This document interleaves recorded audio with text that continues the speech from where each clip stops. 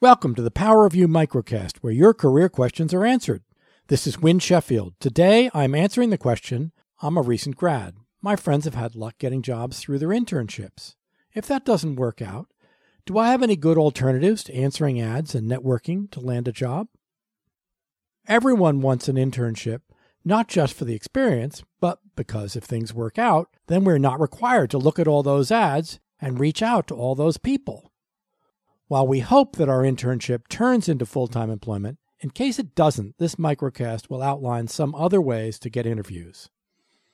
The path to any job lies through an interview. There are, however, a number of ways of getting that interview. These are through recruiters, through letters, two ways, customized and mass mailing, volunteering or temping, and of course, through ads or connections. While ads are the most tempting, and connections are the most successful, it is useful to know something about other methods, as the most successful campaigns use multiple methods. It is also nice to have a break from our favorite method, just for some variety. Recruiters. Recruiters work for companies, not for us. They are hired by companies to find candidates with a specific background. In the case of a recent grad, this means little or no experience. Not many recruiters focus in that sector. As we progress in our career and want to pursue more of what we have done, recruiters can be more helpful. Recruiters fill about 5% of all positions. On a side note, as well as external recruiters mentioned above, some companies hire human resource specialists who screen candidates coming into a company. They are referred to as recruiters as well. These recruiters clearly focus only on their company. Letters. Letters, or emails, are another way of getting an interview. There are two basic types of letters: customized, where we take the time to get the name of the person we are writing to and or learn something about the organization to whom we are writing. These letters end with a promise that we will follow up with a phone call. We can expect to make 6 to 8 phone calls, as they may not respond to the voicemail we left. The second type of letter is a mass mailing, where we state our qualifications and ask them to get in touch with us if they're interested. For potential employers not high on our list, this is a good method, as it requires none of the time-intensive follow-up of the customized letter. We can send out up to 5 customized letters a week to give us enough time for following up. We can send out a couple of hundred of mass mailing letters a week, as there is nothing for us to do except to respond when an organization gets back to us.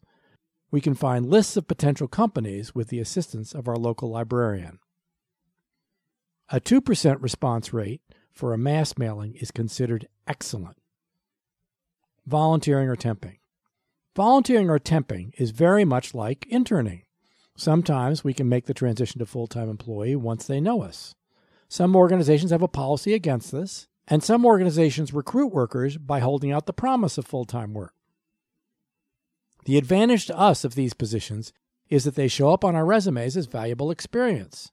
The disadvantage can be that they may not allow us enough time to pursue our full-time job campaign.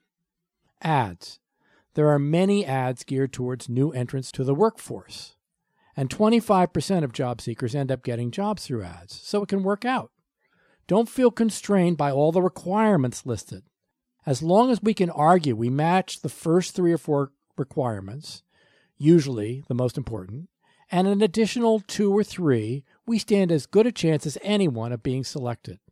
Keep in mind that the average employer receives 500 to 600 resumes for the average ad. So know that spending hours working on the wording of a cover letter is probably not a good investment of time. Connections. Half to 3/4 of all employees get their jobs through some kind of personal connection, aka networking. There are many ways to do this, including contacting fellow alumni, parents of friends, and members of any social or professional group with which we are affiliated.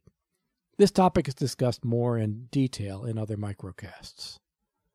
The next step for you is look at what is involved in each of the methods. Try some out and see what suits you. If you are a good writer, you may get a better than average result writing compelling letters or emails. Also, pay attention to which methods are yielding results and which are not. If it works, keep doing it. This concludes another Power of You microcast. Please rate us or subscribe in iTunes or at winsheffield.com, where you can also leave comments and questions for future episodes. For the Power of You microcast, this is Win Sheffield. Thanks for listening.